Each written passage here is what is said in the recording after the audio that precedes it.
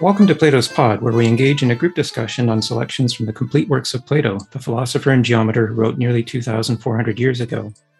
Today is February 20th, 2022, and I'm your host, James Myers.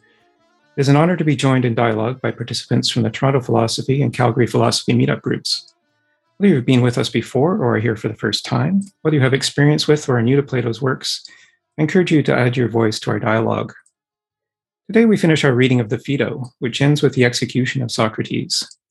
We begin at 98c, where Socrates points to the mind as the cause of change and of differences in the outcomes of physical processes. This is in opposition to the proposal of Cebes that the body is the cause of the soul's destruction. A discussion ensues on the forms of things and the importance of opposites in the separation of one thing from another. As always, I've suggested 3 themes to focus our discussion, which are posted on the shared drive link to the event notice on meetup.com. As participants exchange their thoughts on today's reading, I'll briefly summarize and try to connect different perspectives to a common thread of ideas. We can go in any direction the group chooses, but for everyone's benefit, please relate your comments and opinions to Plato's text. To contribute your thoughts, please use the raise hands feature in Zoom. Using the first name from your screen profile, I'll call on you to speak in the order that hands are raised, giving precedence to those who haven't spoken before. After we finish recording in 2 hours, I welcome any participants who wish to remain online for Plato's Cafe, a casual half-hour discussion on Plato or philosophy in general. So in concluding the Phaedo today, we might contemplate Socrates' depiction of the form of a thing as that which defines the thing's boundary in both being and non-being. Having stated that all things come to be in the present as opposites, for example, tall and short appear together as opposites, he says one form cannot mix with another form.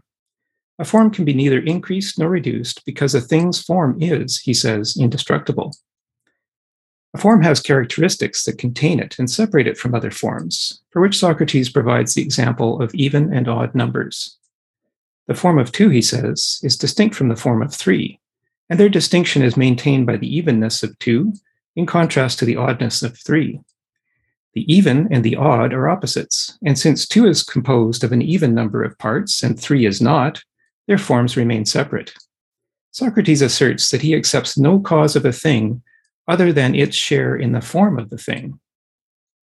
He goes on to conclude that the cause of the form of life itself, meaning not just one life, but all life for all time, is the soul.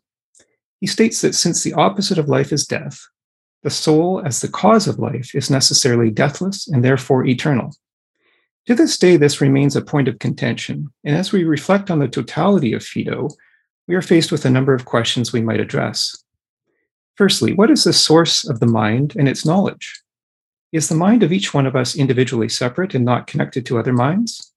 How do our minds exchange feedback in a process of trial and learning, as a participant proposed in our previous episode? Secondly, what are the forms? Do they exist in space and time, or only in the realm of the invisible, in the soul and its mind? Do we agree with the proposition that the form of a thing comes to be in opposites, the relative extent of which we determine with number and calculation? Thirdly, why did Plato end the Phaedo with a seemingly outlandish description of the shape of the earth and the underworld, and ask us, when we have no knowledge of it, to, quote, risk the belief, unquote, that it is correct? Fourthly, is the soul immortal? Do we agree with Socrates that the soul is the cause of life? In a previous episode, one participant proposed that the soul is information. And if that is the case, since we are subject to the universal law of conservation of information, how is the record of the soul maintained? And lastly, if it could be proven beyond any doubt that the soul exists and is immortal, what difference would that make to us today, 2,400 years after Plato wrote about it?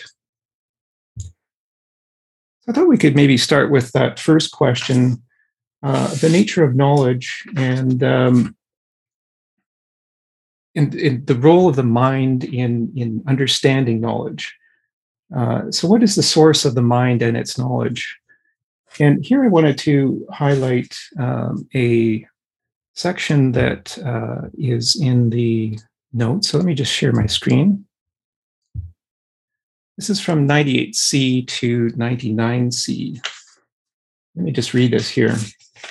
This starts off where Socrates is saying that the cause of physical actions is not the physics of it itself. The cause is the mind. And he says this, as I said in the introduction, because Seebees has proposed that the soul is destroyed by the body. Every time the soul enters the body, it's destroyed a little bit more. And so after a number of times that the soul is reborn and enters bodies, the body destroys it until it can no longer regenerate itself.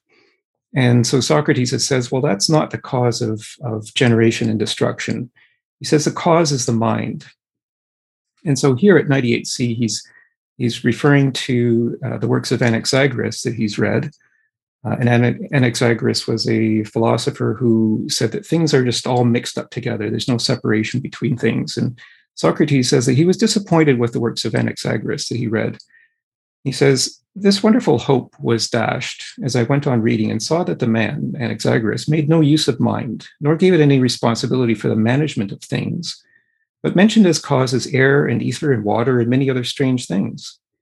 That seemed to me much like saying that Socrates' actions are all due to his mind, and then in trying to tell the causes of everything I do, to say that the reason that I'm sitting here is because my body consists of bones and sinews, because the bones are hard and they are separated by joints, but the sinews are such as to contract and relax, and they surround the bones along with flesh and skin which hold them together.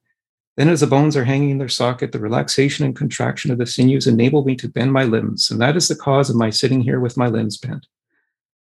He says, well, that's not really the cause. I mean, these are all physical things, but they're not the causes of his actually sitting there. He says, again, he would mention other such causes from my talking to you, sounds and air and hearing and 1,000 other such things, but he would neglect to mention the true causes, that after the Athenians decided it was better to condemn me, for this reason it seemed best for me to sit here and more right to remain and endure whatever penalty they ordered. For by the dog, I think these sinews and bones could have long ago been in Megara or among the Boeotians, taken there by my belief as to the best course, if I had not thought it more right and honorable to endure whatever penalty the city ordered rather than escape and run away. And here he's talking about the fact that he could have, there were people who were willing to get Socrates out of Athens after he was condemned to execution for corruption of the youth. But he chose to stay in Athens. So it wasn't his body that chose, it was his mind that chose, is what he's saying here. And he goes on to say, to call those things causes is too absurd. If someone said that without bones and sinews and all such things, I should not be able to do what I had decided, he would be right. But surely to say that they are the cause of what I do, and not that I have chosen the best course, even though I act with my mind, is to speak lazily and carelessly. Imagine not being able to distinguish the real cause from that without which the cause would not be able to act as a cause. And so maybe I'll just stop that reading there and just point out, the word imagine there is, I thought it was kind of really interesting because here he's talking about the mind and imagination is a function of the mind. And he's saying that we have to understand the causes of things. And so the mind is that which understands the causes of things. And it's also that which manages those causes. It understands the connection between cause and effect. So the effect is that he's about to be executed. And the cause of that is that he chose to stay in Athens rather than to escape as he could have done. So this is kind of the understanding or getting to understand what Socrates' conception of the soul is and the role of the mind in the soul. And I just wondered what we thought of that in terms of the nature of the knowledge that the mind acquires. How does the mind acquire knowledge? Well, he's talked at the beginning of the Phaedo about things coming to be in opposites. And so how does the mind accumulate knowledge and act upon that knowledge? I'm just wondering if there's any thoughts on what he's saying here as to the real cause of things. So he's saying there's a real cause, and then there's things that people think are causes that aren't in fact causes. He says, that people give it a name that does not belong to it. And so how do we distinguish between what really is a cause and what we think is a cause? We can go on from here to look at the opposites. So we'll take JK, your thoughts? So in other words, is he saying that there's no free will, but it's you're acting based on what you believe is the cause, of your actions. Okay, which whatever that is, the mind. The mind is not, the individual, but the mind is the soul or the pre-individual. The question of free will. Is he saying here? Are you saying, is he questioning whether there is free will? Yeah, I think well, he's trying to locate the real cause, distinguish the real cause from from what we think is the actual cause. Mm-hmm. And if you can know what the real cause is, then you act based on the real cause. Mm-hmm. But somehow that kind of knowledge extinguishes the notion of a free will. Is it? Mm-hmm. I mean, do you choose to? Is that a choice, or is that is that just knowledge? Good question. So free will versus knowledge. And does the will act on knowledge? I mean, I guess what he's said here is that he has chosen to stay in Athens where he could have escaped. So is that a sign of, is he acting on free will there, or is he acting on what he thinks is knowledge? So I guess this may be an interesting distinction to make, free will versus knowledge. Yeah, also the idea that he chose to remain has been interpreted, and willing to die. And Socrates also argued that the reason why he did that was because he sees himself as a member of the state. He's identified with the state. So the state he's loyal to, because of his loyalty to the state, he's willing to sacrifice his individual self for the state. So, is that one of free will, or is that is that one of being his will being determined by the state? An interesting thought. I'm wondering what other people think about that. It's is it the state or the laws of the state, I guess, that, or maybe the society that he feels bound to, and is it that is it the fact that he feels bound to that that's causing him to stay there, or is he acting on some other principle or knowledge? So it's actually an interesting distinction to make. Thank you for raising that. Steve, what are your thoughts? Excuse me, made me think of the Buddhist concept of dependent origination. And I think from what I get from it is that Socrates is limiting that to just the physical things of his body. You could also say, all the reasons he's giving for the real cause, or the best cause, is he was, his parents happened to meet. He happened to be born in Athens. He was indoctrinated by, the culture that he lived in, and there's a whole set of, how is he there on that day, and how was he, teaching what he's teaching. There's a whole string of things that are dependently rigid, that are caused by other things. So it's not just the physical things of his body, it's also all the causes that, the cultural causes, the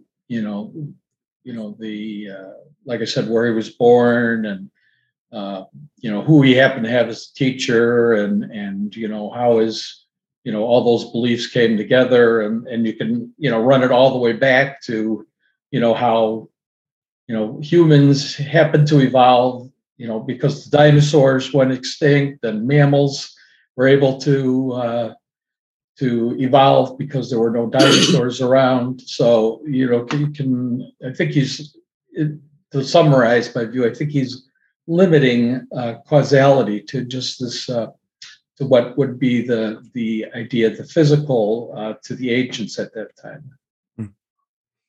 It's interesting. That's kind of, I think you're talking about a sequence of cause and effect that has led to this point. So for every cause, there's an effect, and then that causes another, or that results in another cause. Right, and it's just, and that is the, it isn't a mind per se. Mhm. It's just that there's there are causes Mhm. and there are conditions. Right. Right. And so to the extent, I guess, that any cause would also have an effect, I don't know whether that's implicit in here, whether a cause necessarily has an effect, but if it has an effect, then the effect is something that's other than the cause. And if it's the mind that's resulting in the cause, then the mind is only partially responsible for what happens. Like the mind is responsible for the cause, but the effect is outside of the agency of the mind. Now, I wouldn't say the mind's responsible for the cause. The cause is responsible for the mind. Mm. We're not responsible. The cause preceded the effect. Mm. So it's not like there's no inherent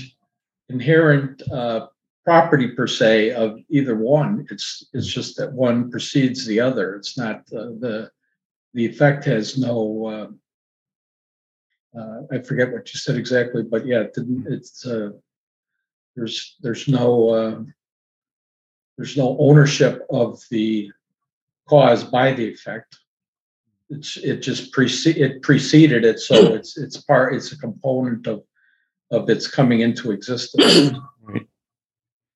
Interesting. So the right. So I guess, when we trace back to the origin of everything, would everything start with a cause? Would the cause be the first thing that ever happens, and then the effect is the second thing that ever happens? I'm just wondering what people think about that.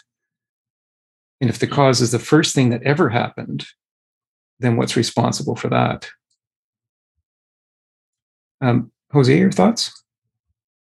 Yeah, my thought is the way that I see this is that remember that before Socrates, the pre-Socratics, that Anaxagoras was one of them, mm-hmm. they were more interested in the physical aspect of the universe.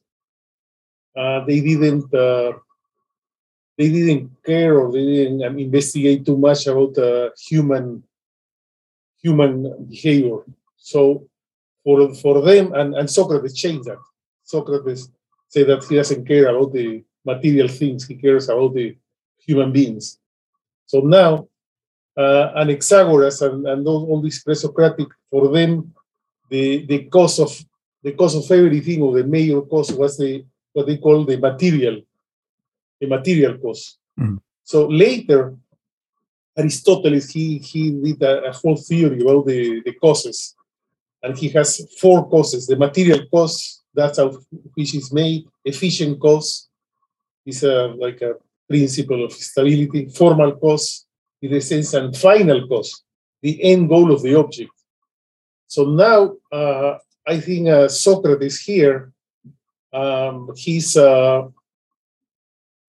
doing an advance. I think an started of this. Maybe Aristotle is building this theory, and he's putting here the like what is called the final cause. So the end goal of the object.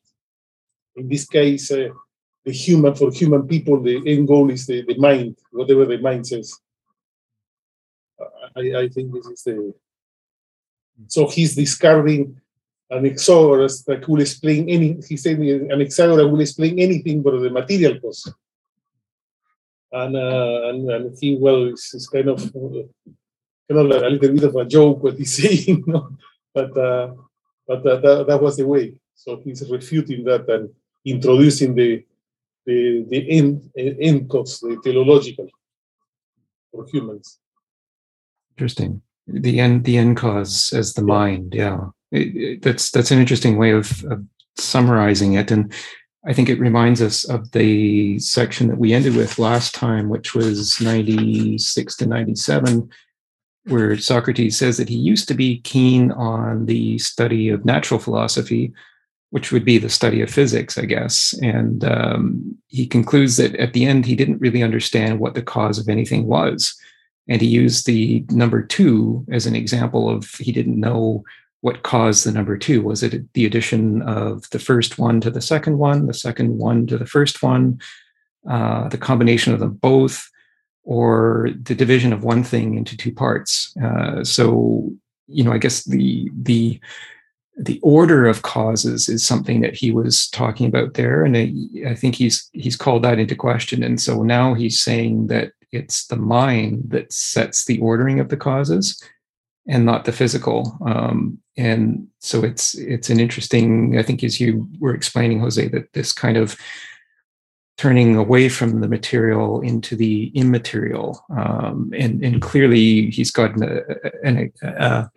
a conception of physics that, that which is visible versus the invisible, which is the soul. And he's clearly divided the universe into the visible component, which is the physical component, and the invisible component, which is the soul. JK. Yeah, it seems like if he's talking about, these causes, and relating to mind and body, aren't those in terms of mechanical causes, that are, that are based on science, but if you're talking about mind, maybe mind is not amenable to this kind of description of a mechanical, physical description, and so it's, mind is an assumption, right? Like he says in 100b, he says that, I propose to make a fresh start from those principles of mind, which you know so well. That is, I am assuming the existence of absolute beauty and goodness and magnitude in all the rest of them. So it's an assumption, right? So the whole notion of mind is an assumption, and rather than talking about in terms of causes, as if you can identify, right? You can't identify mind or spirit or soul, right? It's an assumption. So how could you talk about it in terms of mechanical causes? It's not like one billiard ball, talking about one billiard ball colliding into another billiard ball. It's, isn't that outside the purview of our understanding to talk about in terms of mechanical causes? If you talk about the soul, the mind, and what is absolute. A good question is the mind's operation knowable, I guess, is maybe the question there. And do we have to make assumptions about the mind? I like that quote from 100D. In fact, I'll read that in a few minutes more fully. I just wanted to explore that because there's a very specific thing in that section that he talks about in terms of the way we come to know things about opposites. But you've pointed out, JK, the question of, or the distinction between mechanical cause and causes that are not mechanical. So the mind maybe creates cause based on meaning rather than mechanical processes. And I think here we need to make sure that there's a distinction between the brain, which is a physical thing, and the mind, which is not a physical thing, or at least nobody has identified a physical thing that is a mind. People know what the physics of a brain is, but not necessarily of the mind. So yeah, we can explore that thought. Steve, your ideas? As far as thinking of the mind being not physical, that's just, I would point out that would be a dualistic view, which I'm not saying is wrong or right, just pointing that out, that it seems like is. And just because we're further along with understanding the brain, it doesn't mean that the mind isn't something physical. It's like we're the individuals that we understand to possess a mind are all physical beings that are that, where does this mind come from? Is it being, it's a very good argument could be that the physical brain and body and neural system is creating this mind. You could look at mind as perhaps a software. So I just, put that point. And my second was about Jose's about causes. And it made me think about that would be a teleological view that, things happen because of that things are caused for an end results. The example that I recall briefly is from Winnie the Pooh. Winnie the Pooh hears bees. So he hears if there's the sound of bees, there must be honey, and bees make honeys for bears that like to eat honey. So that's the view that things are happening because of, for our personal egocentric perspective. Thank you. Thank you. Yes, and I guess I shouldn't have assumed that the mind is necessarily not physical. I guess the jury is still out on that question. Although I think there still is that distinction, which is being subject to determination, so it hasn't been concluded yet. But I guess it's possible that a mind could be physical. And yeah, I guess in terms of cause, is it something that we are looking for the end result when we are causing something to happen? So thank you for those points. JK, your thoughts? Yeah, at the same time, think of the mind as a software and based on hardware is to you think of the that the mind is an epiphenomenon of the brain, and somehow it is dependent on the physical brain. And I think I think the Platonic view, this view that the mind is the cause, right? Would be different from that, right? And like in quantum mechanics, like quantum physics, don't we kind of sort of have a hint of that in the how the when they do the experiments with the photon, the waves, right? They're photons. These lights are light is emitting waves. But when there's an observer there, we can only, the observer, then all of a sudden the waves turn into particles. So, so in other words, it means that we can only see see it in terms of particles because we can only understand maybe the materiality of reality, of what is real. In terms of what is real, we can only see it in material terms or something like that. And, but in reality, it is the, the reality is that they're waves, and it's something that we can only reduce, into something immaterial, perhaps something like that. So, yeah, I think the idea of the mind is a kind of it's something that we don't it's not visible. We still don't understand. But it is, so instead of the physical being the cause of the mind, it's probably the other way around, right? So the assumption is it seems more reasonable.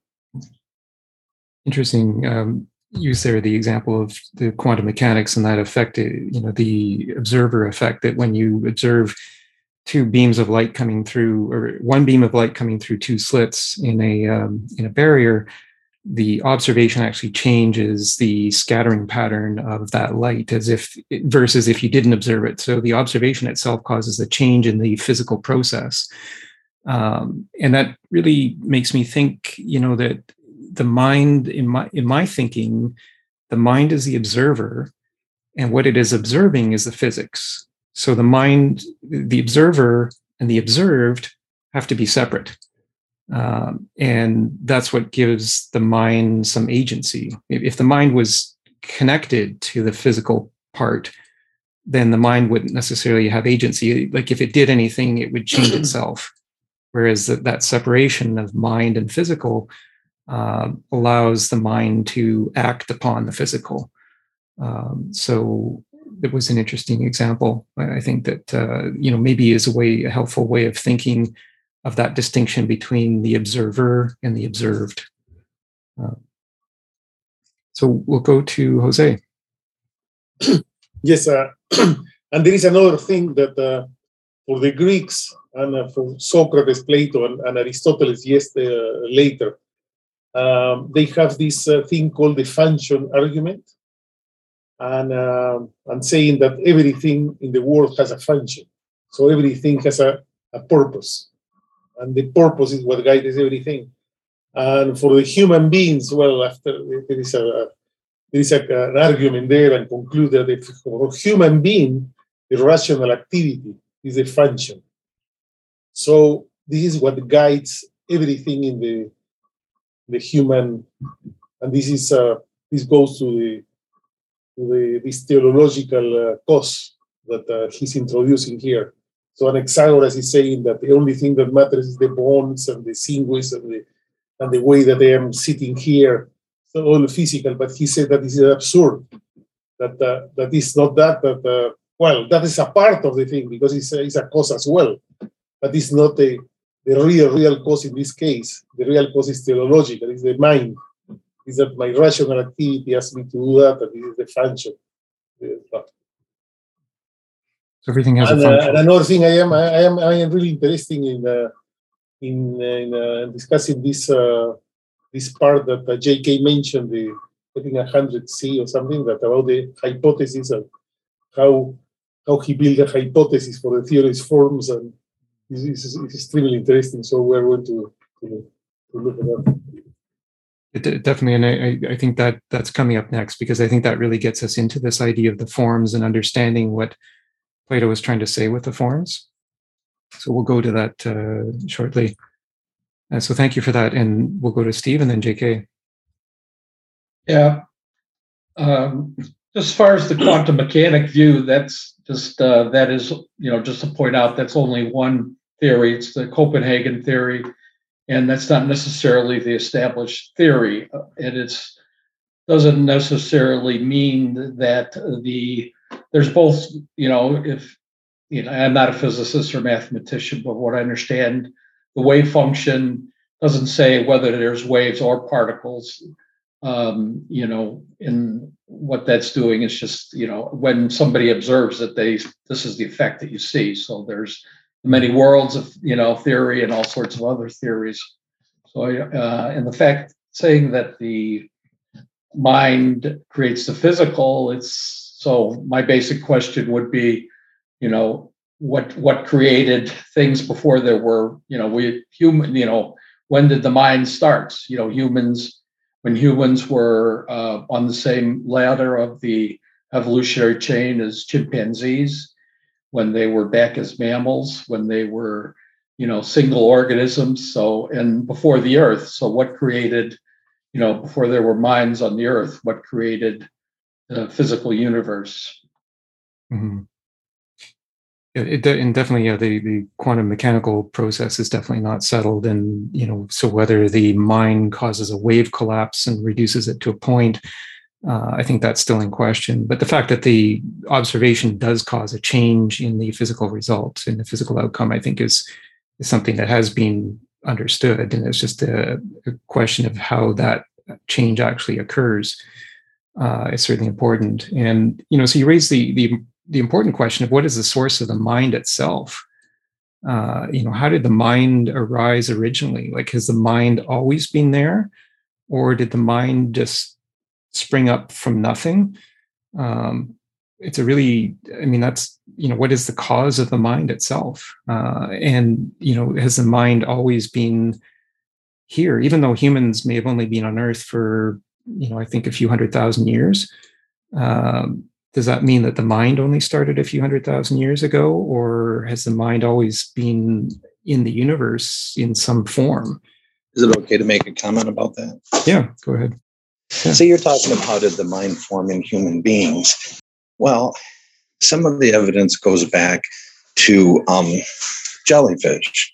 That, jellyfish are one of the world's most oldest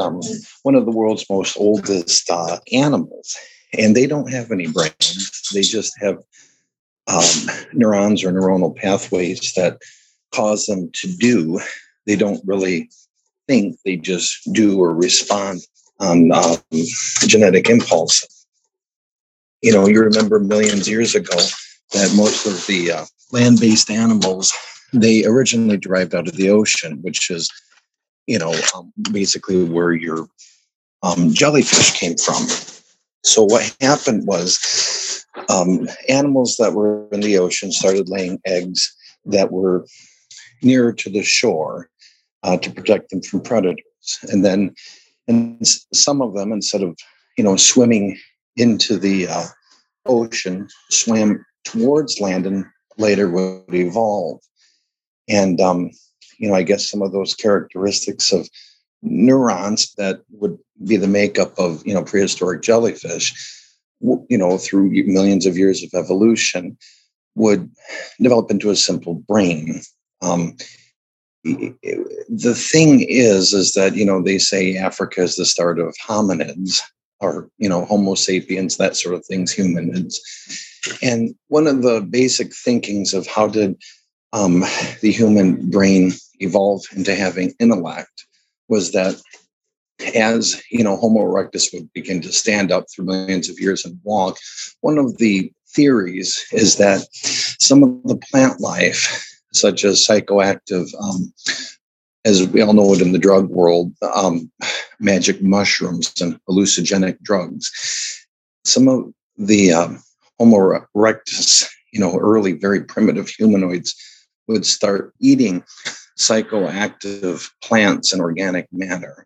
And from that would actually increase brain development to where the hallucinations that they had began to expand their creativity, which ultimately over the course of millions of years would develop intellect from that. The creativity and curiosity spanned by that would actually further human development to have what you consider a modern brain.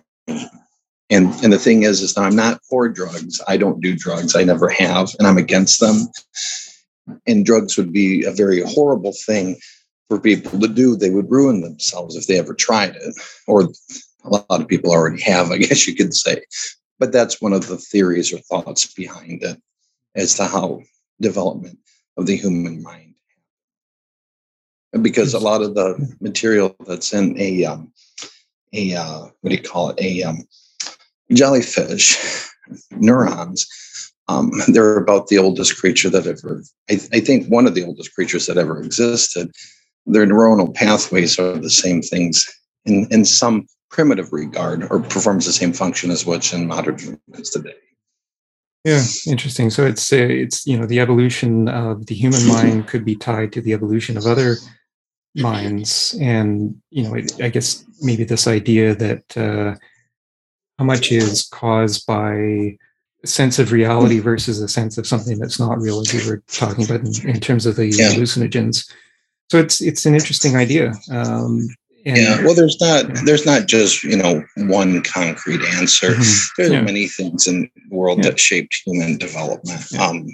It's a question of how we know these things too, and I think that's an important part in terms of our form of knowledge, and I think that's something that we want to go to in that section from 100 to 100 C and D. Yeah, well, when a very primitive prehistoric hominid or human would, take a hallucinatory drug, they didn't really have much intellect, but seeing whatever visions or thoughts or creativity that would be expressed forced them to think about what they had experienced. And that would be the world's first insight into human intellect. For them searching for some sort of an answer to the strange sensation they felt that sprouted humans to think. And then Homo sapien, or what is it? I think, is it not Homo sapien, but Neanderthal means thinking man. That may have been the prehistoric era where humans first began to think, because Neanderthal, the definition of Neanderthal means thinking man. And that would be the starting point for advanced intellect in humans. Oh, interesting. So let's keep that in mind. This evolution that may go be a lot before the existence of humans, and see how we can make sense of that in terms of the way knowledge is formed. So we'll go to J.K. Yeah, it's interesting how drugs might have contributed to the expansion of consciousness in man, and according to anthropologists, they've studied different cultural rituals of many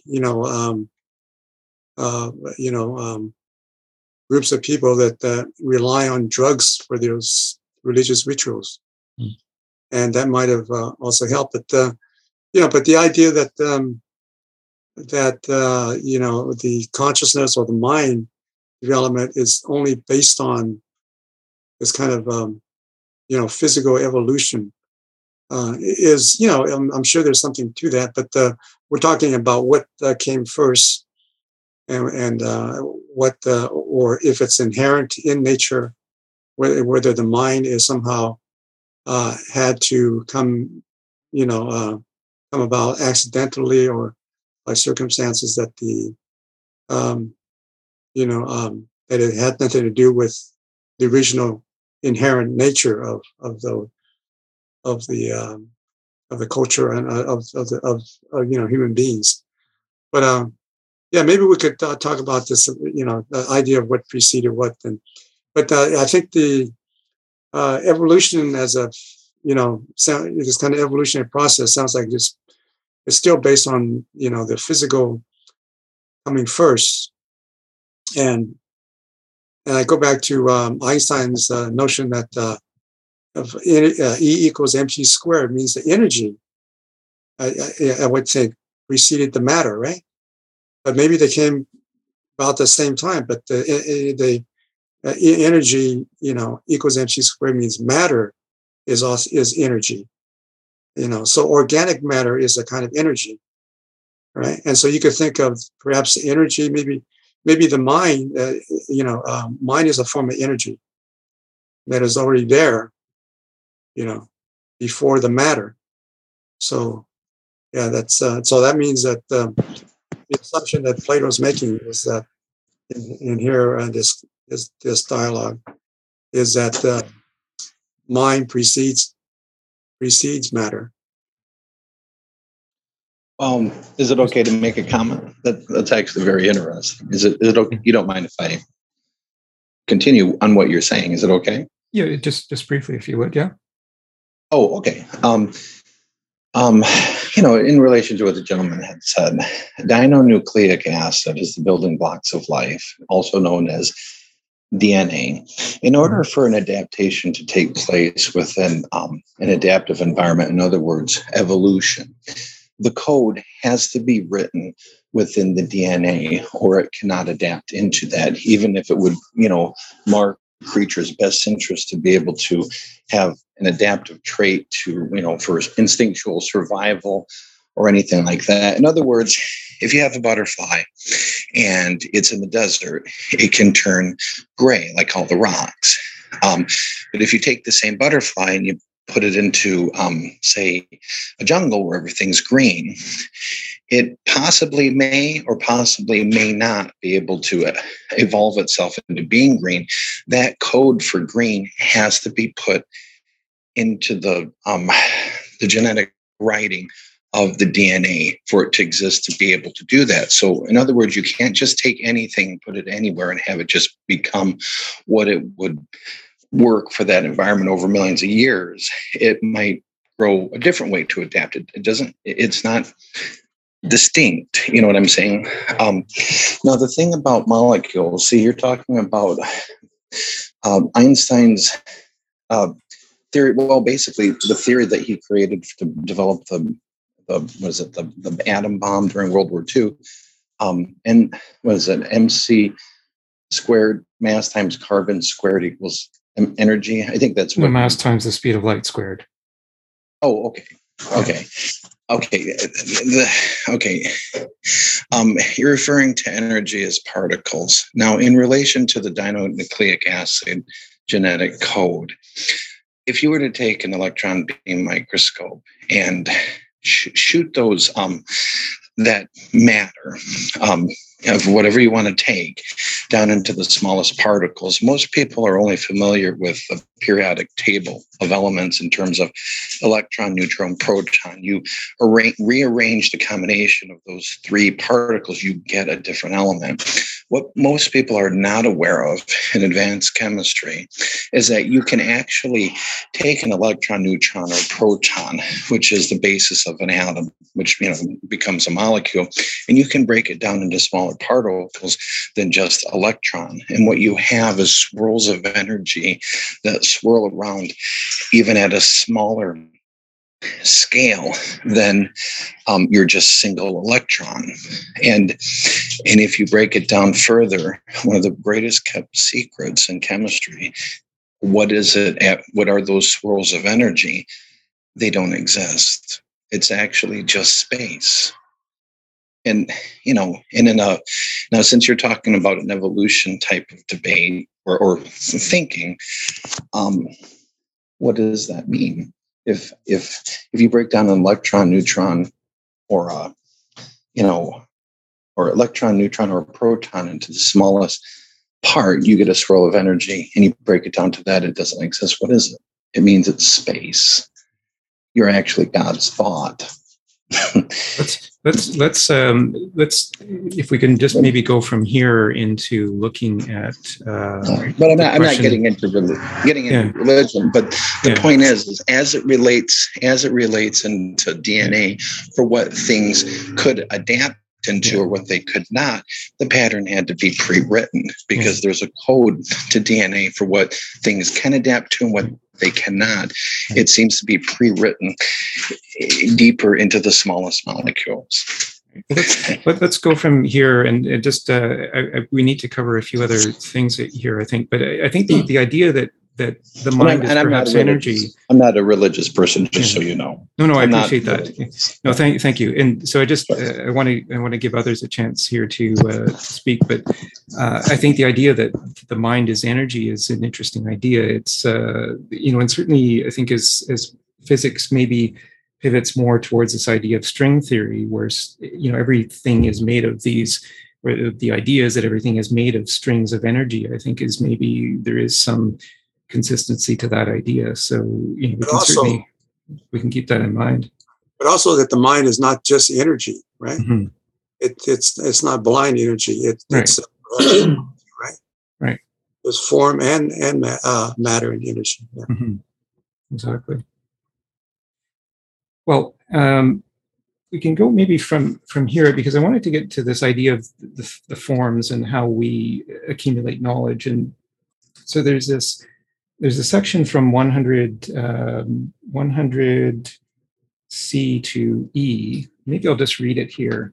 And this goes back to the idea of knowledge coming to us in opposites, or things occurring in opposites, which is how the Phaedo started. And so at 100C, Socrates is saying to Cebes, he says, "Consider then whether you share my opinion as to what follows. For I think that if there is anything beautiful besides the beautiful itself, it is beautiful for no other reason than that it shares in that beautiful. And I say so with everything. Do you agree that do you agree to this sort of cause?" And Cebes says, "I do." Socrates goes on to say, so here he's talking about causes. He says, "I no longer understand or recognize those other sophisticated causes. And if someone tells me that a thing is beautiful because it has a bright color or shape or any such thing, I ignore these other reasons. For all these confuse me, but I simply, naively, and perhaps foolishly cling to this, that nothing else makes it beautiful other than the presence of, or the sharing in, or however you may describe its relationship to that beautiful we mentioned. For I will not insist on the precise nature of the relationship, but that all beautiful things are beautiful by the beautiful. That, I think, is the safest answer I can give myself or anyone else. And if I stick to this, I think I shall never fall into error. This is the safe answer for me or anyone else to give, namely, that it is through beauty that beautiful things are made beautiful." And so here he's going back to this the notion that things come to be in opposites, and he goes on with an example of tall and short. So he goes on to look at the nature or the height of the people he's talking to. So he's got Phaedo and Simmias in front of him, and he's remarked that Phaedo is the tallest, Socrates is the shortest, and Simmias is in between. And so what is the cause of the tallness of Phaedo versus the intermediate nature of Simmias and the shortness of Socrates? So he concludes that it's because when tall comes to be, short is necessarily there at the same time. So things come to be in opposites. So the idea or the notion of tall necessarily entails the notion of short.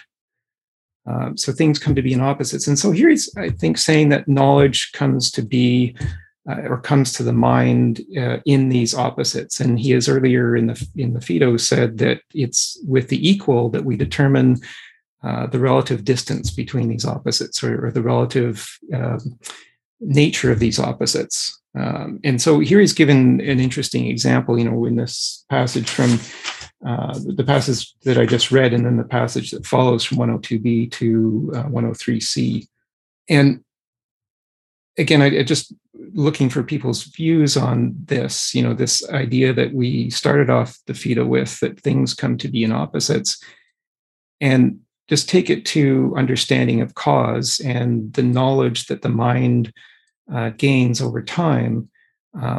Do we see any connection here to our own understanding of knowledge? Is this the way knowledge comes to us, or does knowledge come to us in a different way? This kind of idea of relativity of things.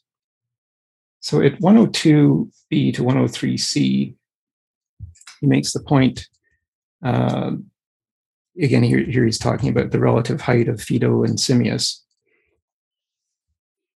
Nor is he shorter than Phaedo because Phaedo is Phaedo, but because Phaedo has tallness compared with the shortness of Simmias. That is so. So then, Simmias is called both short and tall, being between the two, presenting his shortness to be overcome by the tallness of one, and his tallness to overcome the shortness of the other. Now, it seems to me that not only tallness itself is never willing to be tall and short at the same time, but also that tallness in us will never admit the short or be overcome. But one of two things happens. Either it flees and retreats whenever its opposite, the short, approaches, or it is destroyed by the approach. It is not willing to endure and admit shortness and be other than it was, whereas I admit and endure shortness and still remain the same person and am the short man. But tallness, being tall, cannot venture to be small. In the same way, the short in us is unwilling to become or to be tall ever, nor does any other of the opposites become or be its opposite while still being what it is. Either it goes away or is destroyed when that happens. We're saying that the tall is always tall. That idea in our minds of tall cannot become short, but tall and short come from each other. But once they become, tall is always tall and short is always short. So that's the general idea that he's trying to get across, is our understanding of things is in some sort of relative sense, I think. And I'm just wondering what we make of this. We'll go to JK and Moshe and then Jose. So is he saying that our understanding of things is always, in terms of this relativity of these opposites?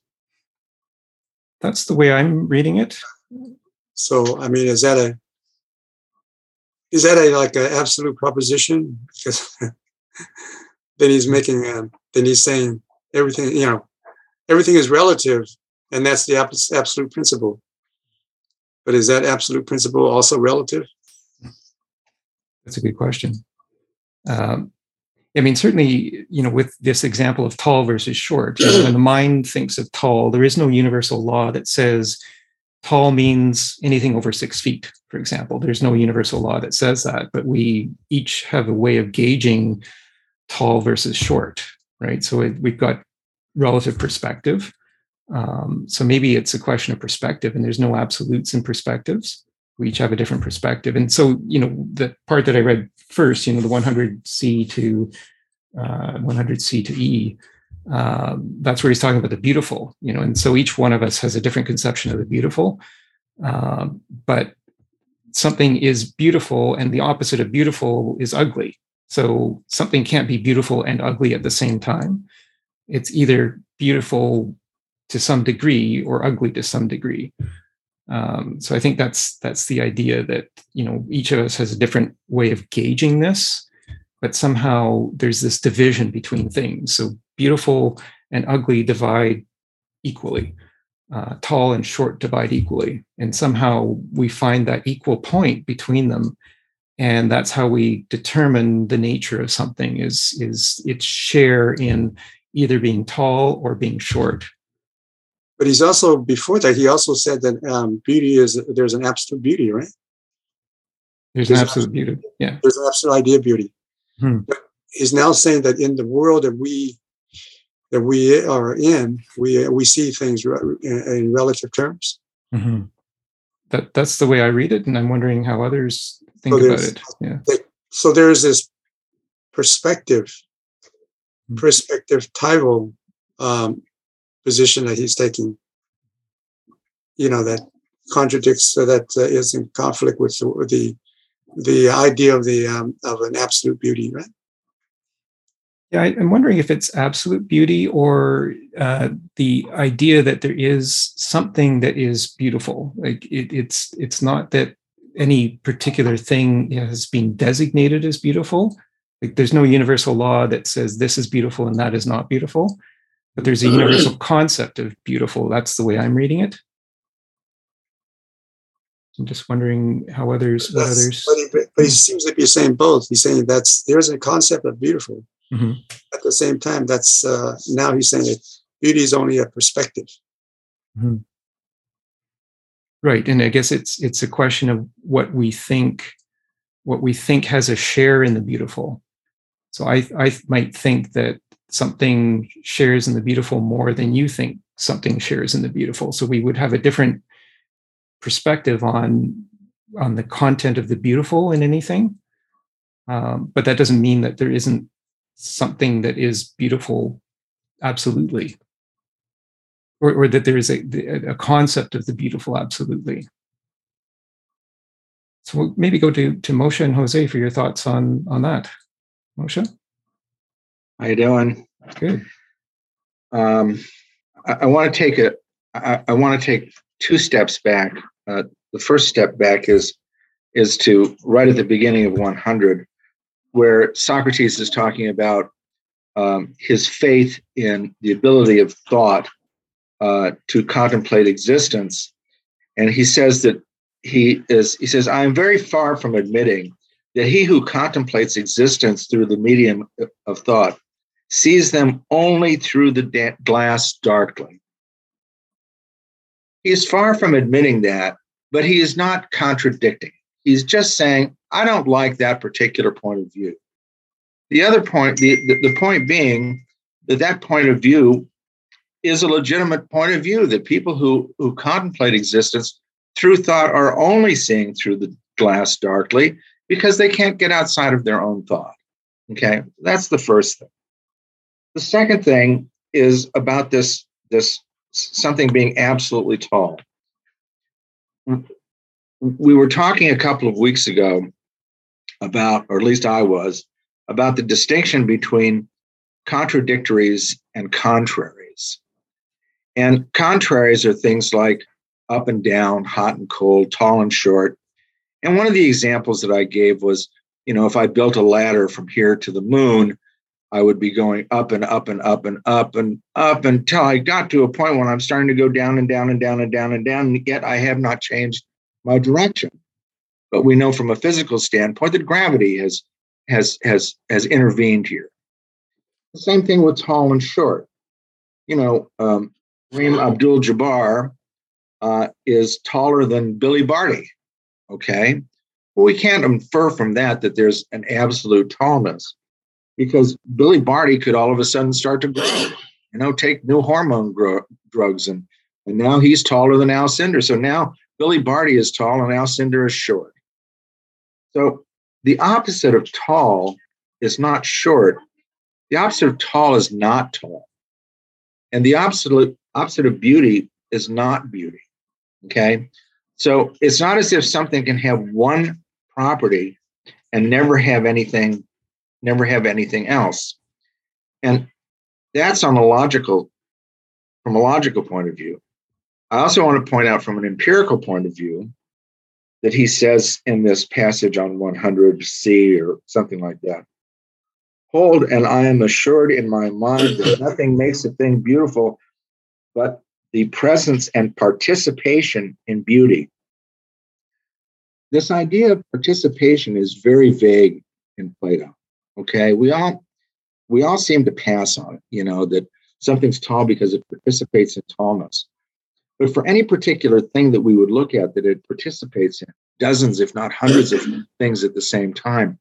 And it could participate in not only the same thing could participate in not only the idea of tallness, but also in the idea of not tallness at the same time. So even at the level of existence, we can have these contradictories out. We must take into mind and try to reconcile when we're reading Plato. And thanks for a number of good points there. I mean, certainly things could participate in a number of forms. So Socrates might be short or not tall, but he's a number of other things at the same time. I'm not sure, and I don't know what others think, but I'm not sure I see the distinction between the word short and the word or the term not tall.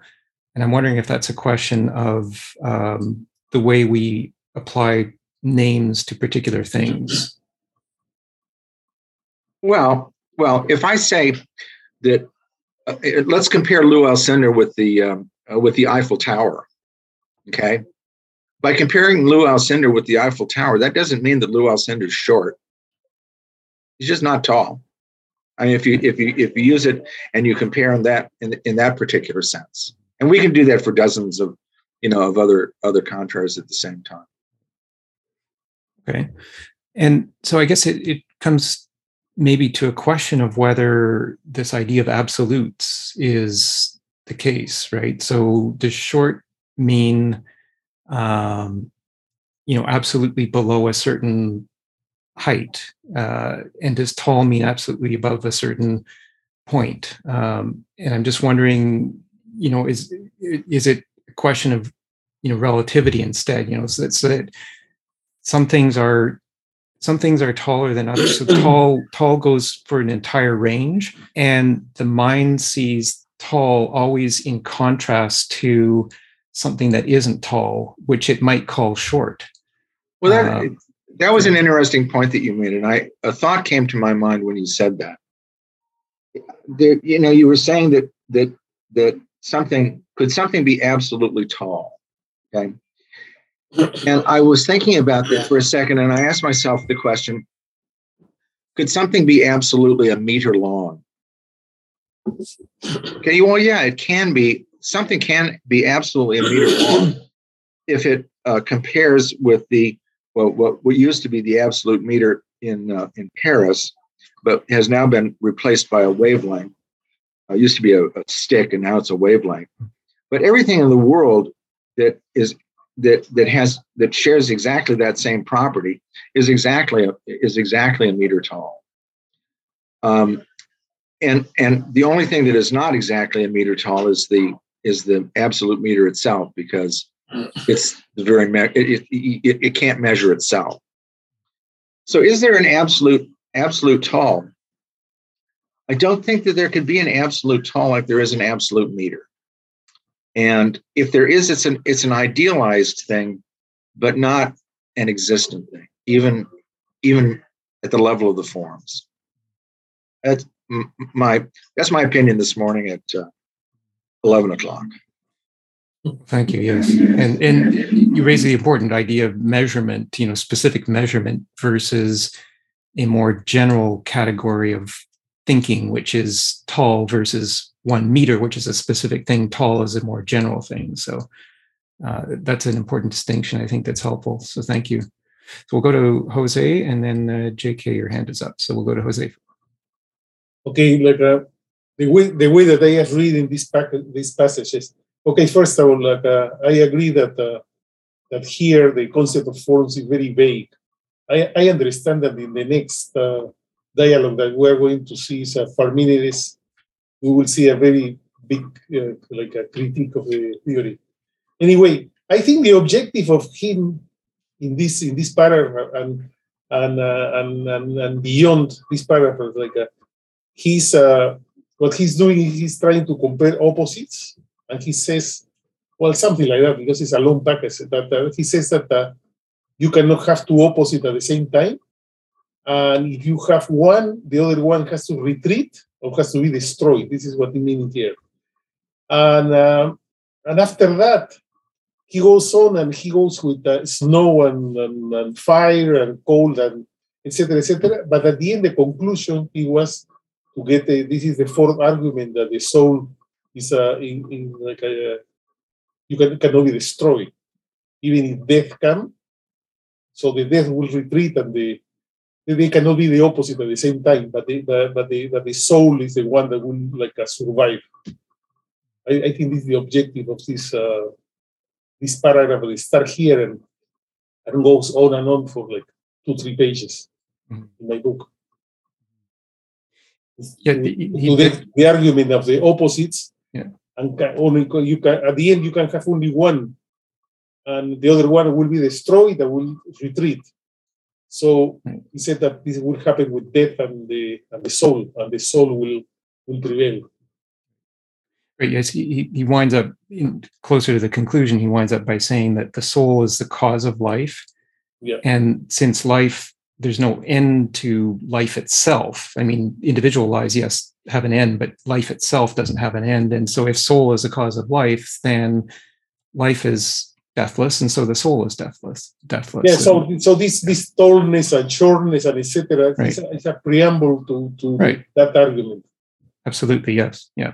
Yeah. That's the way I see it. And so what he's saying here is that even though things come to be an opposite, so the fact that there is something that we think is tall, or that there's an idea of tall, necessarily entails an idea of short, which is the opposite of tall. And we gauge things according to that sense of idea.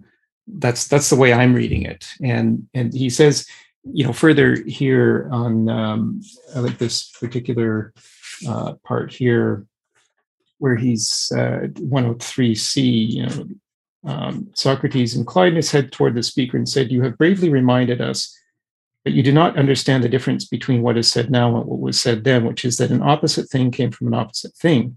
Now we say that the opposite itself could never become opposite to itself, either that in us or that in nature." So even though the tall and the short come to be from each other, once they come to be, the tall does not become short and the short does not become tall. So what he's saying is that these forms, the form of tall doesn't mix with the form of short. So you don't get somebody who's midway between tall and short.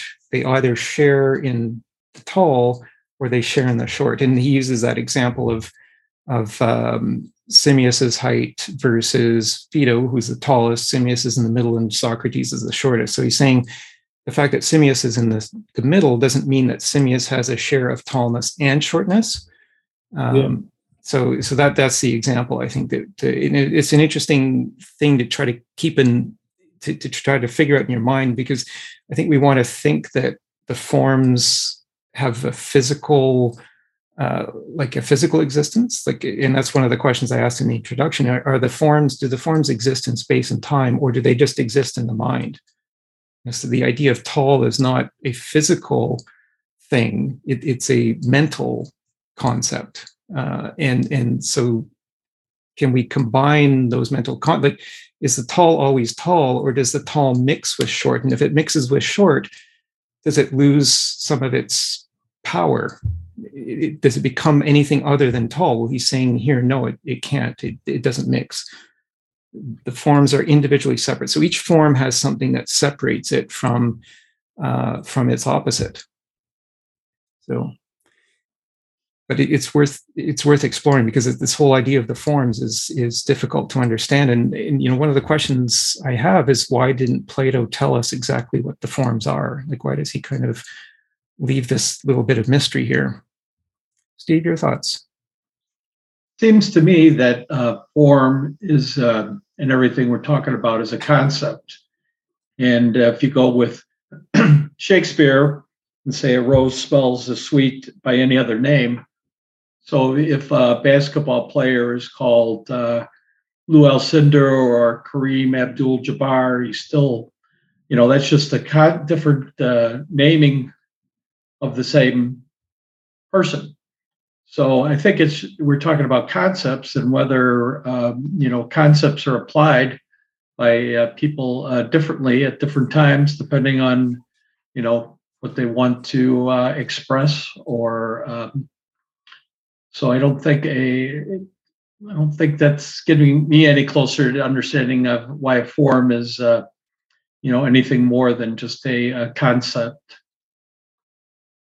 Yeah, I think this is maybe why he started with this idea of the mind, because I'm understanding the forms in terms of mental concepts, not physical things, but mental concepts. And he's gone out of his way to distinguish the realm of the invisible, the realm of the non-composite, which is the soul and the soul's mind, versus the realm of the composites and the visible realm, which is the physical realm. So I think here the forms are not part of that visible physical realm. They're just part of that invisible non-composite realm, which belongs to the soul and to the mind. I think that's the way I'm understanding the forms. So the form it's the way that we think, is what he's saying. I think that this idea that we think about things in their contrast or in their opposites. As I think about my own thought process, I'm finding that makes sense. I guess when I think of tall, I automatically think of what's not tall, which I call short. But we apply different words to it, which I think is a whole other discussion. So, but yeah, what others think about this idea of, what exactly is he saying by the forms? Jose? To me, the forms. To me, one big thing that happened in those days, they were the sophists, and the sophists, they has this concept of relativism or subjectivism. Mm-hmm. So if you remember, like reading some of the dialogues, like the Republica, the book 1, that we didn't read it, but there are several conceptions of justice, and that's what the sophists, that they have different concepts. So, and they apply whatever is convenient for them. So when Plato developed this form theory, he I think this is my understanding, is that he wanted to have the concept of objectivism. So there is only one definition of justice. There is one definition of beauty. There is one definition, and this is in a separate world. And whatever concepts that we have, that you, me, or whatever have of justice, they are just imperfect copies or copies of the real concept. And so whatever happened in this world, like your idea of something, your idea, they are different. They are not the ones. Only the philosophers, only the really enlightened philosophers, they get to that concept that is the truth, and they belong to another world. And now, as I said before in another last week or a couple of weeks ago, the only way to bring these concepts to our world, to the physical world, because they are in a separate world. There is no connection between our world, our physical world, and the world of the forms. So the only thing in common, the only thing is the soul, because the soul travels. It resides initially in the forms, in that realm, like the non-physical. And when you are born, it comes to us. Now, how can we get this knowledge of the forms? Because the soul, it comes with this knowledge. and we, by recollection, you can get to the truth, to the forms. So the concept of justice and everything by recollection. And how do we do the recollection? By the dialectic, talking to each other and presenting arguments and exploring and contemplation and whatever. This is what philosophers, they get by recollection to get to this perfection. So the forms, I think, is the absolute truth of things, the true concepts. Anything else in here is a copy. And all the philosophers, you get to the real concept. This is my whole. So some interesting thoughts there in terms of recollection and the form of knowledge, which I think is something that, to remind what I think it was our last episode where Socrates talked about our thoughts coming to be in opposites. Or thoughts are triggered by opposites. So if we think of tall, we necessarily think of short. And that's one of his ideas about all knowledge is recollection, is that's how our thought process goes. And so that's an interesting idea there that, again, this idea of opposites and identifying the difference between the opposites by finding the equal. So if there's a tall, there is the opposite short, and somewhere right in the middle of tall and short, that's the equal, which is neither tall nor short. But he's saying that's the point that we identify in our minds as the way of gauging the relative existence of tall or short. So that's kind of the way I'm interpreting this, and this idea of form as that contrast and the way that we find the difference between that contrast. We'll go to Moshe and then to Steve. The Greeks were very sensitive and very clear about the distinction between sense and intelligibility, between perception and intelligibility. And I won't go back to that quote about seeing through the glass darkly, but Socrates was saying that he was afraid that his soul was being blinded by by trying to apprehend things by the senses alone. And I'm thinking that one of the common things that, and he goes on to say that I dare say the simile is not perfect. The simile is not perfect. So what we do as people is we have a definition of something. Let's say a triangle, very simple thing, three-sided.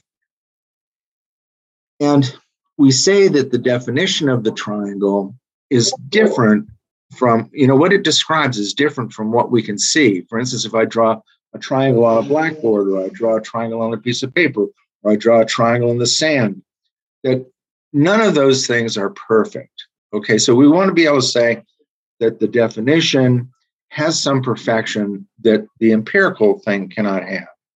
It seems to me that it's a very easy step to go from the definition to the imperfection of the empirical item to the definition and the perfection of the mental item.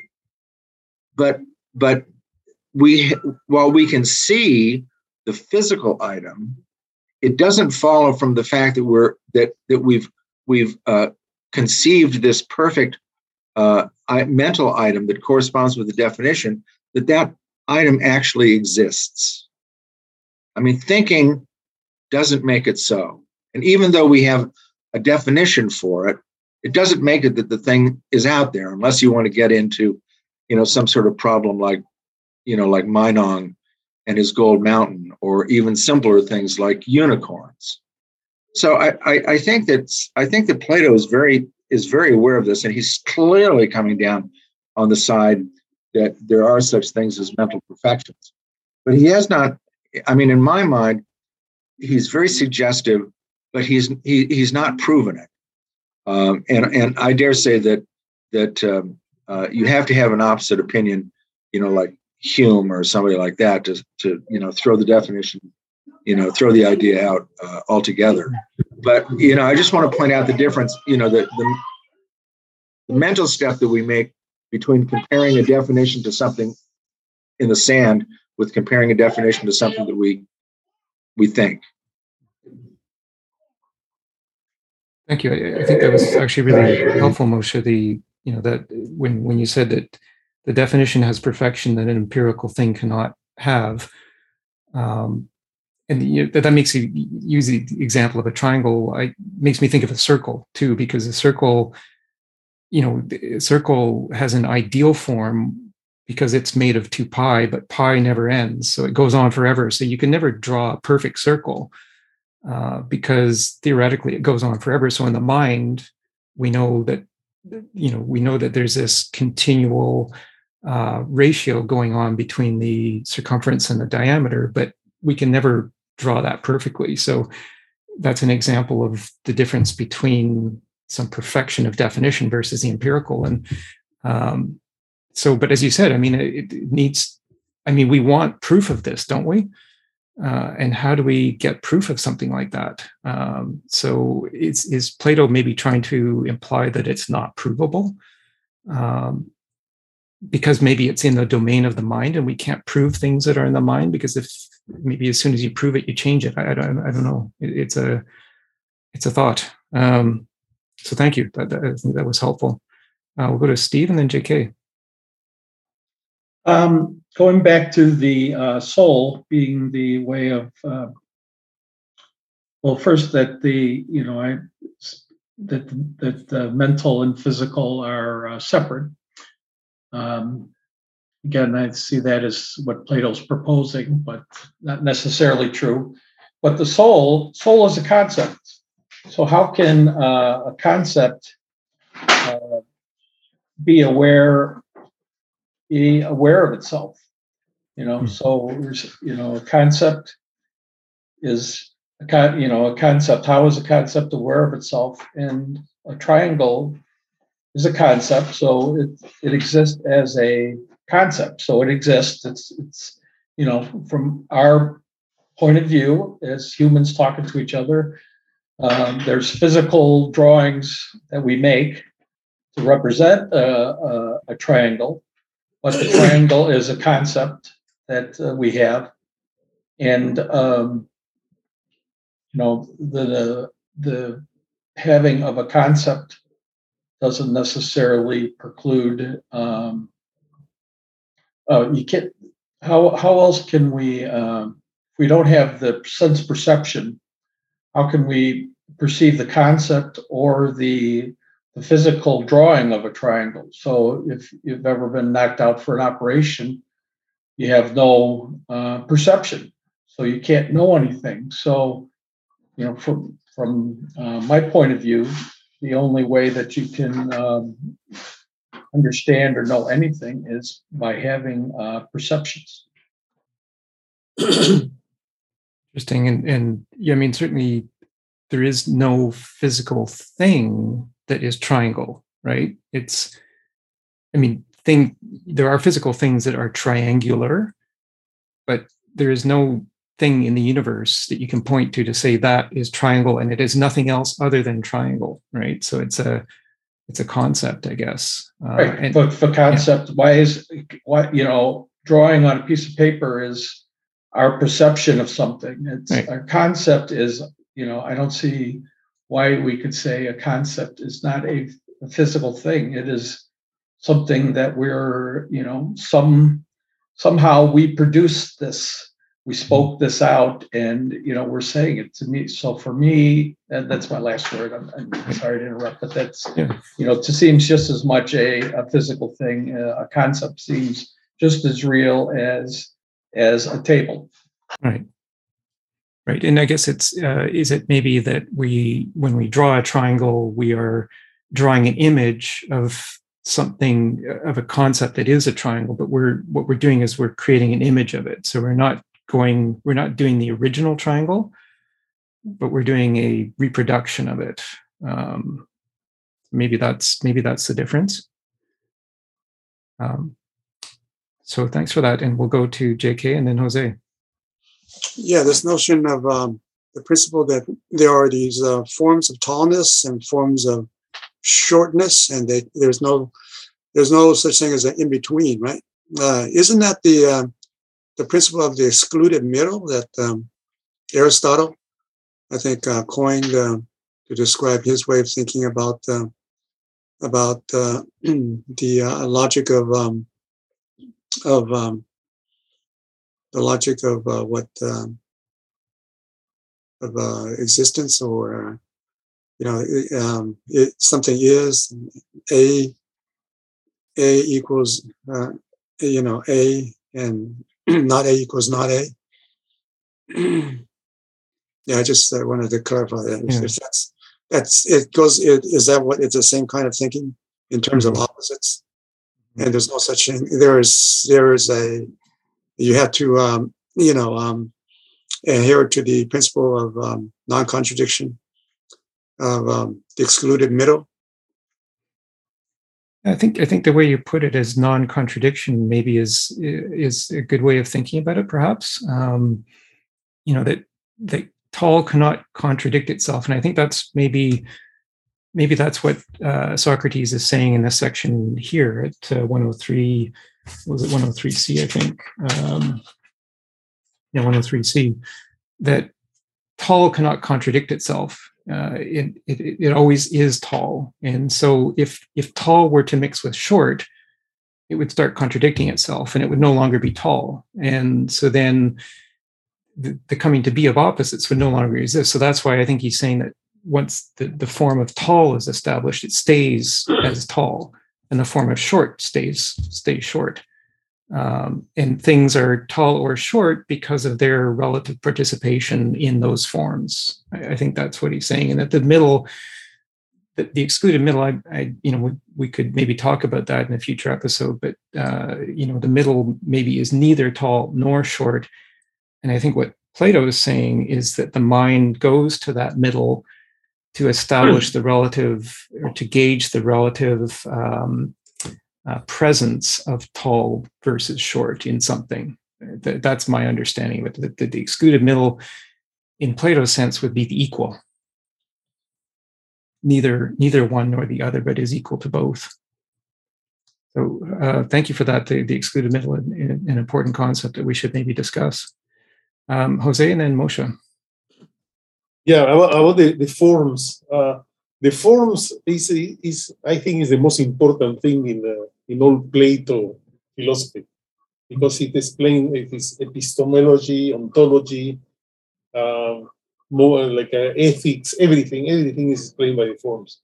And like this thing, some commented that this thing is not proof. So I don't know. I cannot find the passage, but it's a passage around here that he mentioned the word hypothesis, and he says that he said something like this is not proven, but this is a hypothesis. So he said that we build a hypothesis, and he explained that the purpose of that is that his hypothesis, it becomes like first principle, and you build a theory on top of that. And if there is no if the theory functions perfect, you don't change the hypothesis. But if not, if there is something wrong, you just change the hypothesis, build the theory again, and etc. And this is his thing with the forms. He built a hypothesis, and he said that so far, he kind of implied that so far everything works. So there is no, even if it is not proved, like being a hypothesis, and everything that you build on top of that is not unproven, he mentioned that should be okay. So there is no need to, it's like proving first principles. Mm.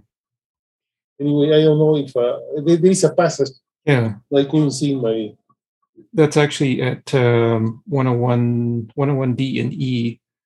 And I think what he's saying there with the hypothesis, he says, I think what he's talking about is empiricism here. And he's saying that that's not the way to go. I think what he's saying is, if someone then attacked your hypothesis itself, you would ignore him and would not answer it until you had examined whether the consequences that follow from it agree with one another or contradict one another.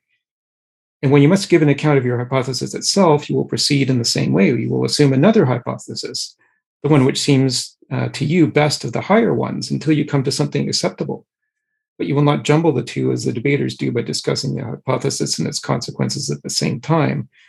And I think there he's talking about this constant mixture of hypotheses versus going to the form of a thing. And that goes back to where he says that he doesn't accept the cause of anything except for its participation in the form of a thing. So I think he's saying that hypothesis there is maybe not determinative. Like you can form an hypothesis, you can disprove it with another theory, and you can continue going on with theories, but how do you know that you've got the final theory in the first principle? That was my reading of that section in any event. But thank you for raising that. I think that's an important point about hypothesis. Moshe, your thoughts? Yeah, the hypothesis is used. I mean, it's used very well in scientific thinking, but it is not used so well in theoretical or philosophical thinking, as he brought up with the case of the sophists. I just want to go back to the distinction between the law of contradiction and the law of the excluded middle, and that's a distinction in logic between what we call a conjunction and a disjunction. And the law of contradiction is nothing can both be and not be. So those are conjuncts, and you cannot a conjunction cannot be true if either one of the arguments is false. Okay. On the other hand, the law of the excluded middle, everything must either be or not be. Okay. So a proposition in that form can be true, is only true if both of them are false. Okay. And the law of the excluded middle is something that has come under fire after Aristotle.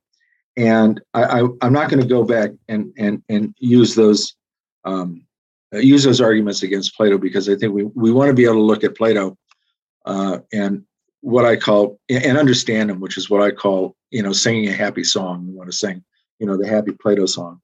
But we do get, when you bring in the law of the excluded middle, that is something that post Plato, and after we finished understanding what Plato is trying to say, we can go back and criticize him, from that logical point of view. Thank you for that explanation. I think that was very helpful. The excluded middle, everything must be or not be. I think if I got it correctly, and I think maybe if we just maybe not think about those words, excluded middle, but just think again about what he's saying about the forms, both of tall and short in this example. And then he goes on in this 103E to 104C that I've got here. And here he uses the example of the even and the odd. So, a number is either even or it's odd. And evenness and oddness are opposites, but they help to keep the form of a number as itself. So the form of 2, for example, shares in the characteristics of evenness, whereas the form of 3 does not. The form of 3 is not even, it's odd. And so the evenness and oddness, those opposites, keep the form of 2 and the form of 3 separate. So, this idea of everything must be or not be. So 2 must be even and must not be odd, and 3 must be odd and not even. Same as tall must be tall and short must be short and not each other. I think that was an interesting way of thinking about it, and the idea of conjunction, I think, was helpful for that explanation too. So I think that was helpful and appreciated. I wanted to go maybe to this idea of whether the soul's presence in a body makes it living, and this may go to the question of whether the soul is immortal, which I think is something that is still debated. I think there's a lot of people who think that it's not immortal, and some who do. And this may go into religious concepts as well. And I found this passage 105D to 107D to be particularly interesting, where Socrates starts with the proposition that what is it present in a body makes it living? The answer is a soul. And is that always so? The answer is of course. Whatever the soul occupies, it always brings to life. It always brings life to it. It does. Is there or is there not an opposite to life? There is. What is it? Death. Socrates says the soul. So the soul will never admit the opposite of that which it brings along, as we agree from what has been said. Very well. What do we call that which does not admit death? Well, the deathless, he said. Now, the soul does not admit death? No. So the soul is deathless? It is.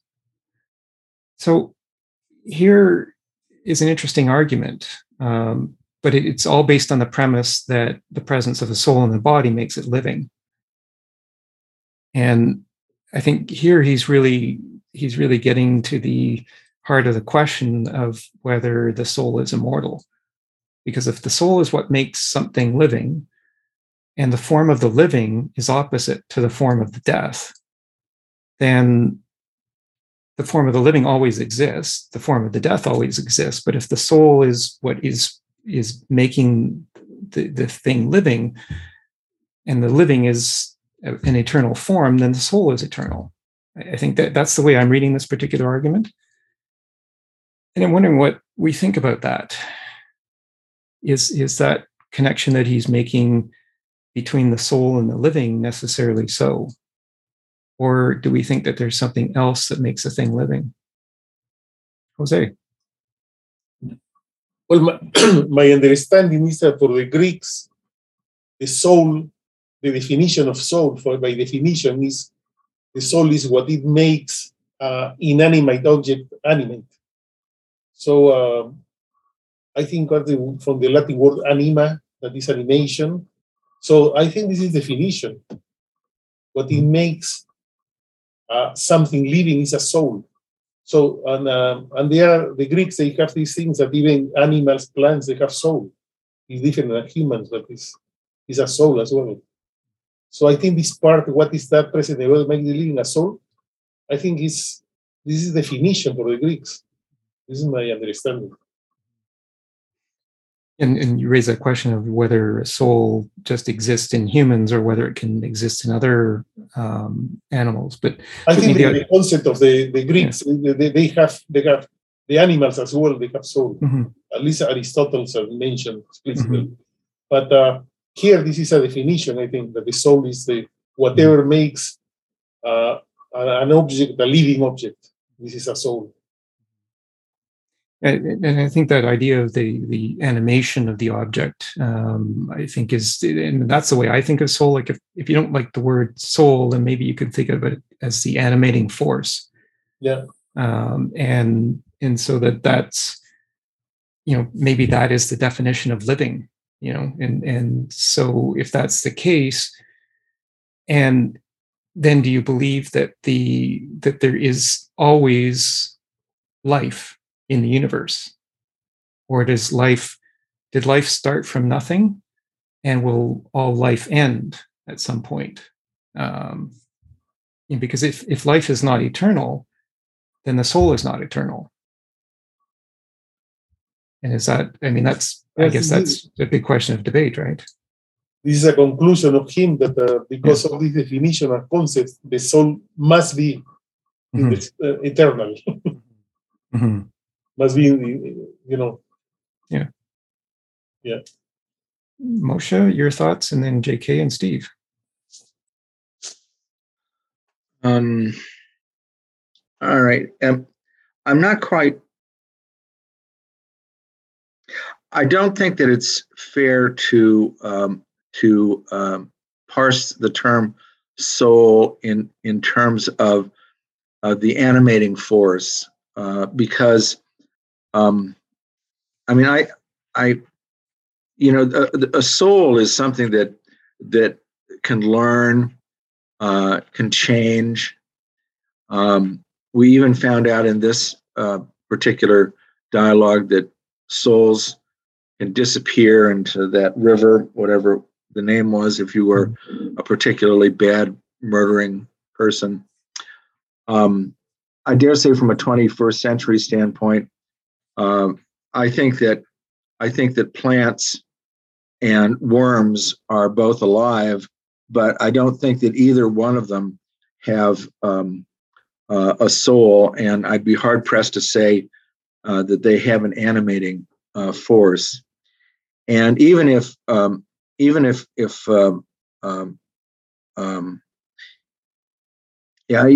just want to make that distinction between a soul and an animating force, because even Plato, although he wasn't, he doesn't use it, but vrikolakas is the Greek word for a zombie, which is a harmful, mindless creature, mindless creature that can go around and do harm to people. And even though he doesn't take on the question of zombieism in particular, it was certainly something that, as a Greek, I mean, every Greek child would learn the word eventually.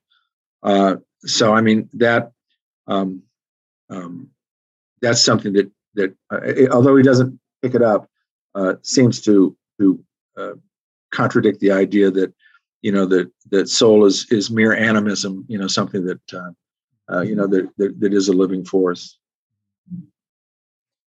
And it's important, I guess, to understand that the animating force, I mean, when I think about it, it's something that can certainly change. It's not like once the force is established, it doesn't just go on as it always was. It's something that's always self-adaptive, maybe.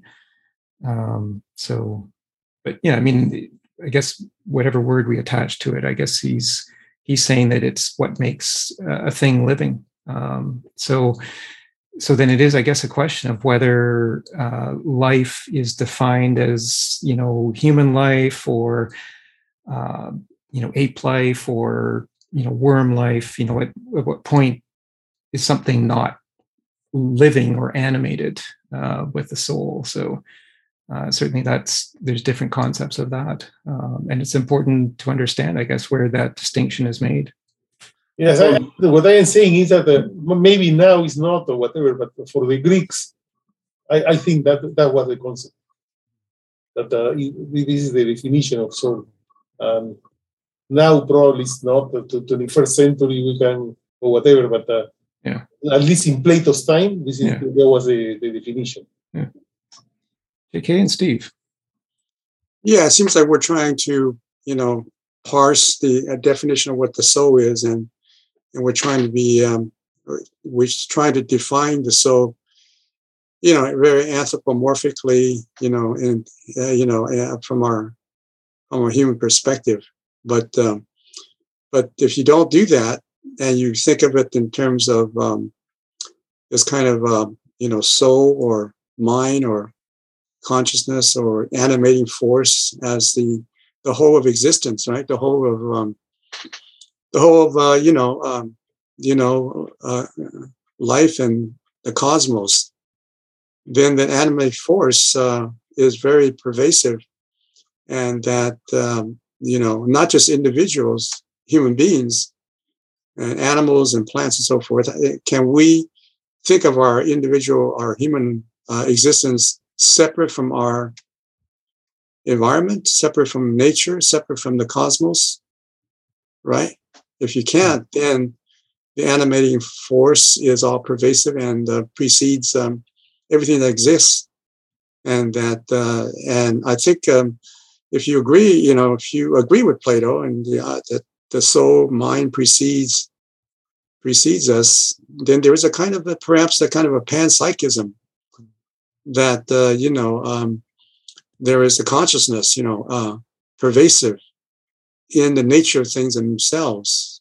Perhaps even a rock can have a soul. It definitely has energy, right? If you agree with Einstein's E equals mc squared, right? It's pure energy, right?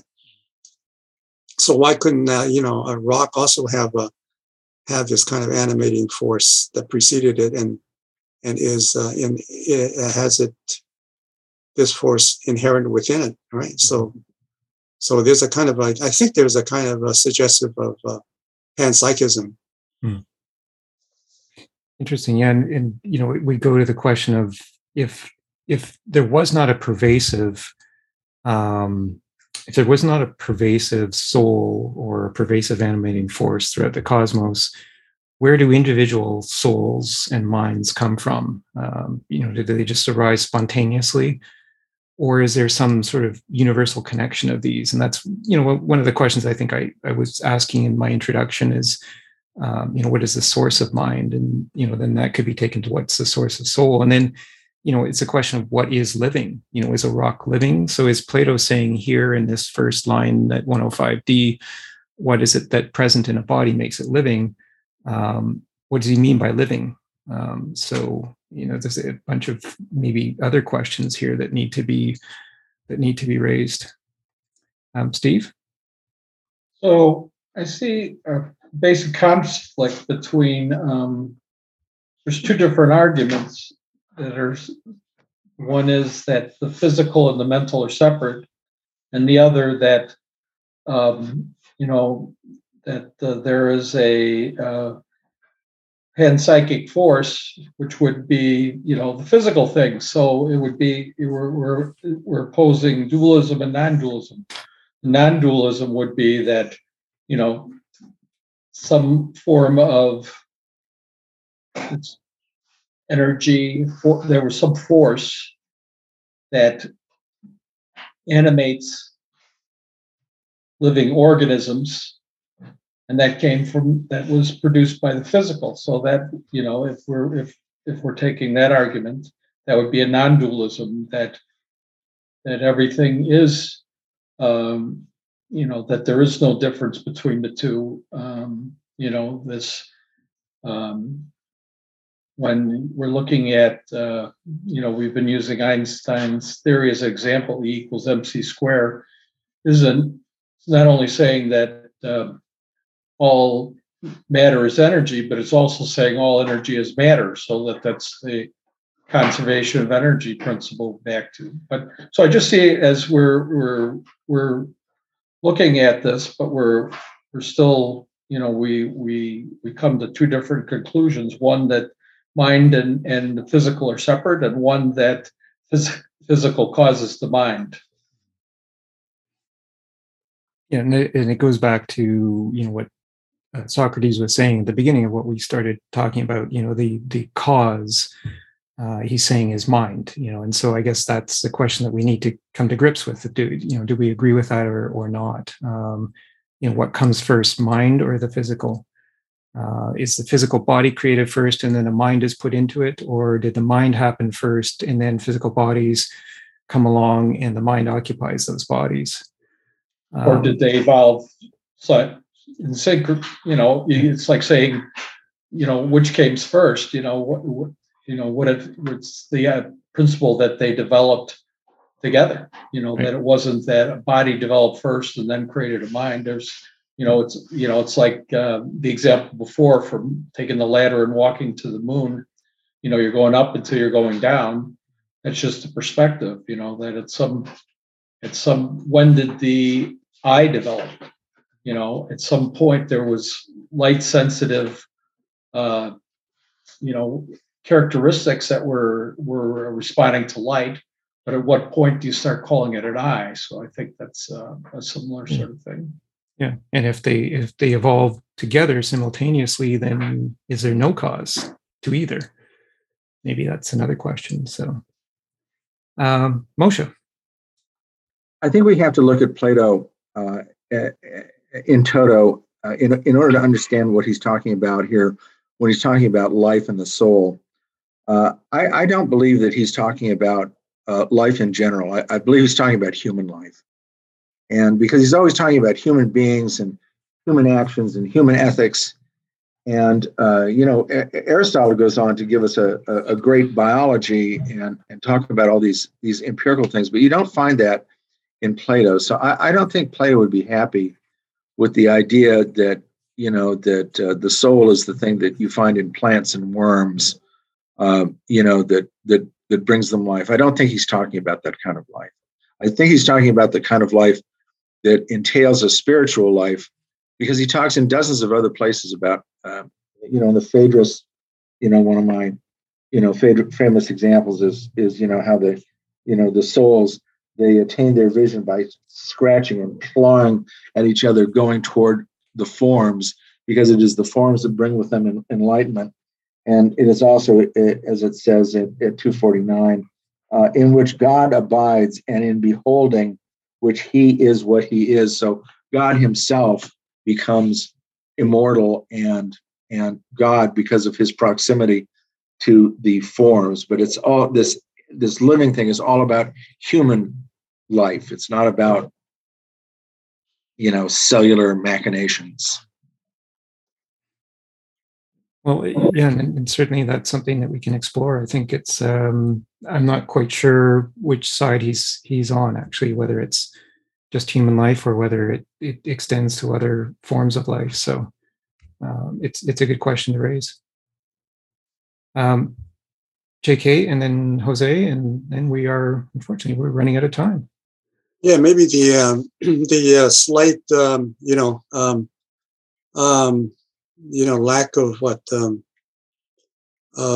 insight into this his way of thinking. Maybe a slight flaw in Plato's thinking is that that forms, the mind is somehow transcendent, and as opposed to being eminent. And I guess you have to I guess read someone like Spinoza to kind of correct this way of thinking about the notion of this idea of the soul and then the mind as being eminent rather than transcendent.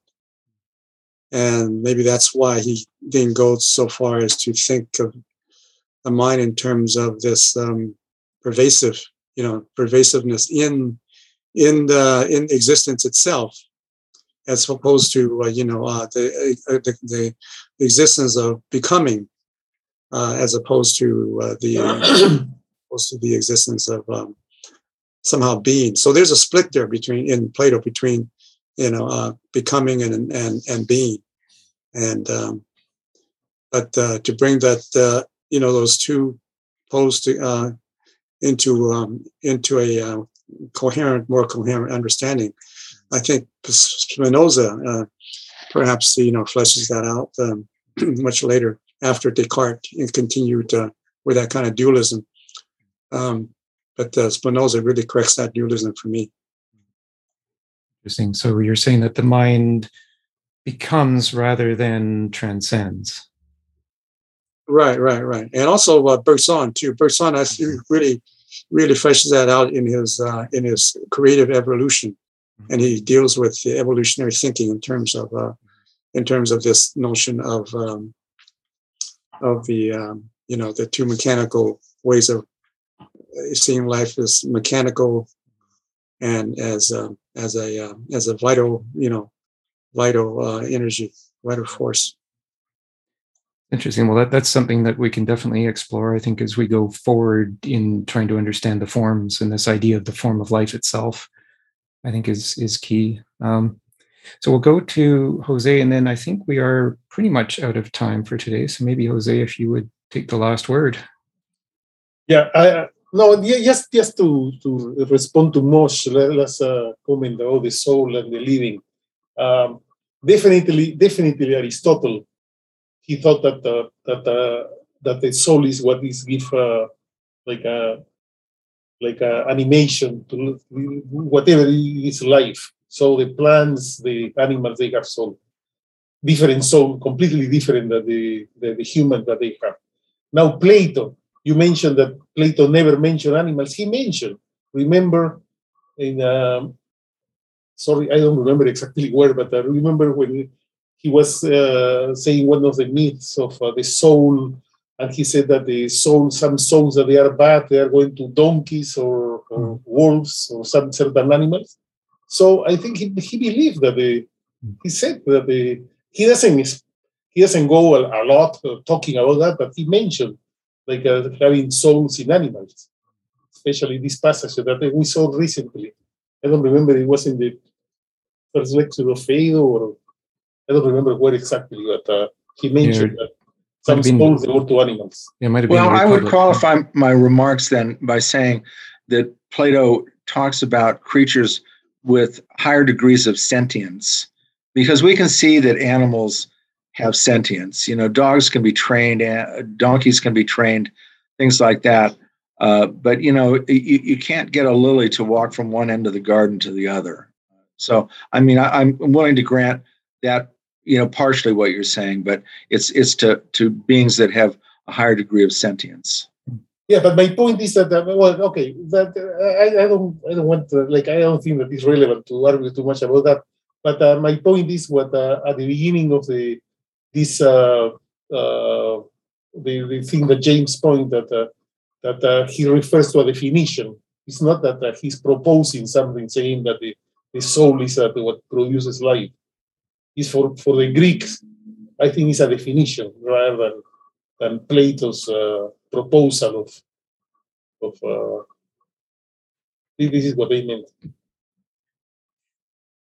Well, it's been a great discussion, and we didn't get to the question of the end of the Phaedo, where he talks about this strange conception of the earth. He says that we think that we live on the top of the earth, we actually live inside the earth, and maybe we think about this going forward is why he puts these kind of devices into his dialogues. It's not the first time that he ends a dialogue in what seems to be a bit of a strange way, but I guess this, as he's about to go off to his own death, maybe he's trying to give us some idea of what lies beyond the living.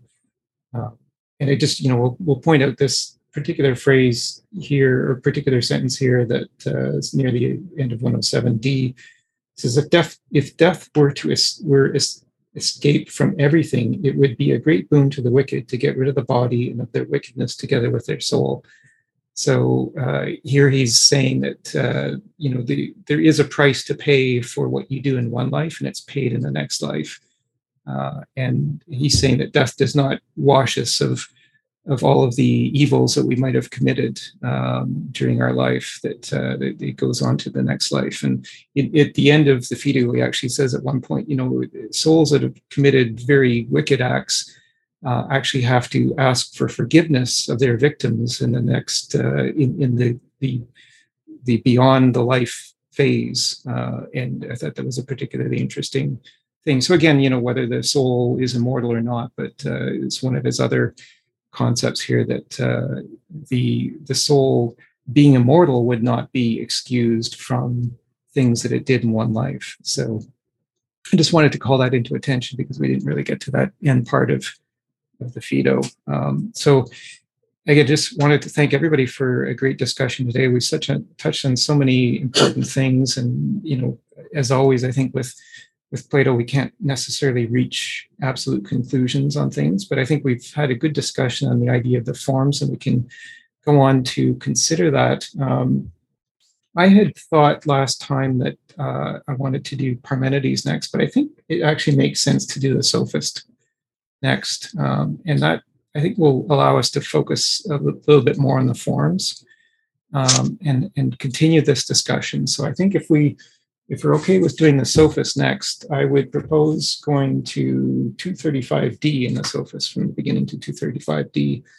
And I think that might help us, continue this discussion of the forms and really understand what he's trying to say with the forms before we get into Parmenides. So I think we might conclude this season with Parmenides, but do the Sophist first.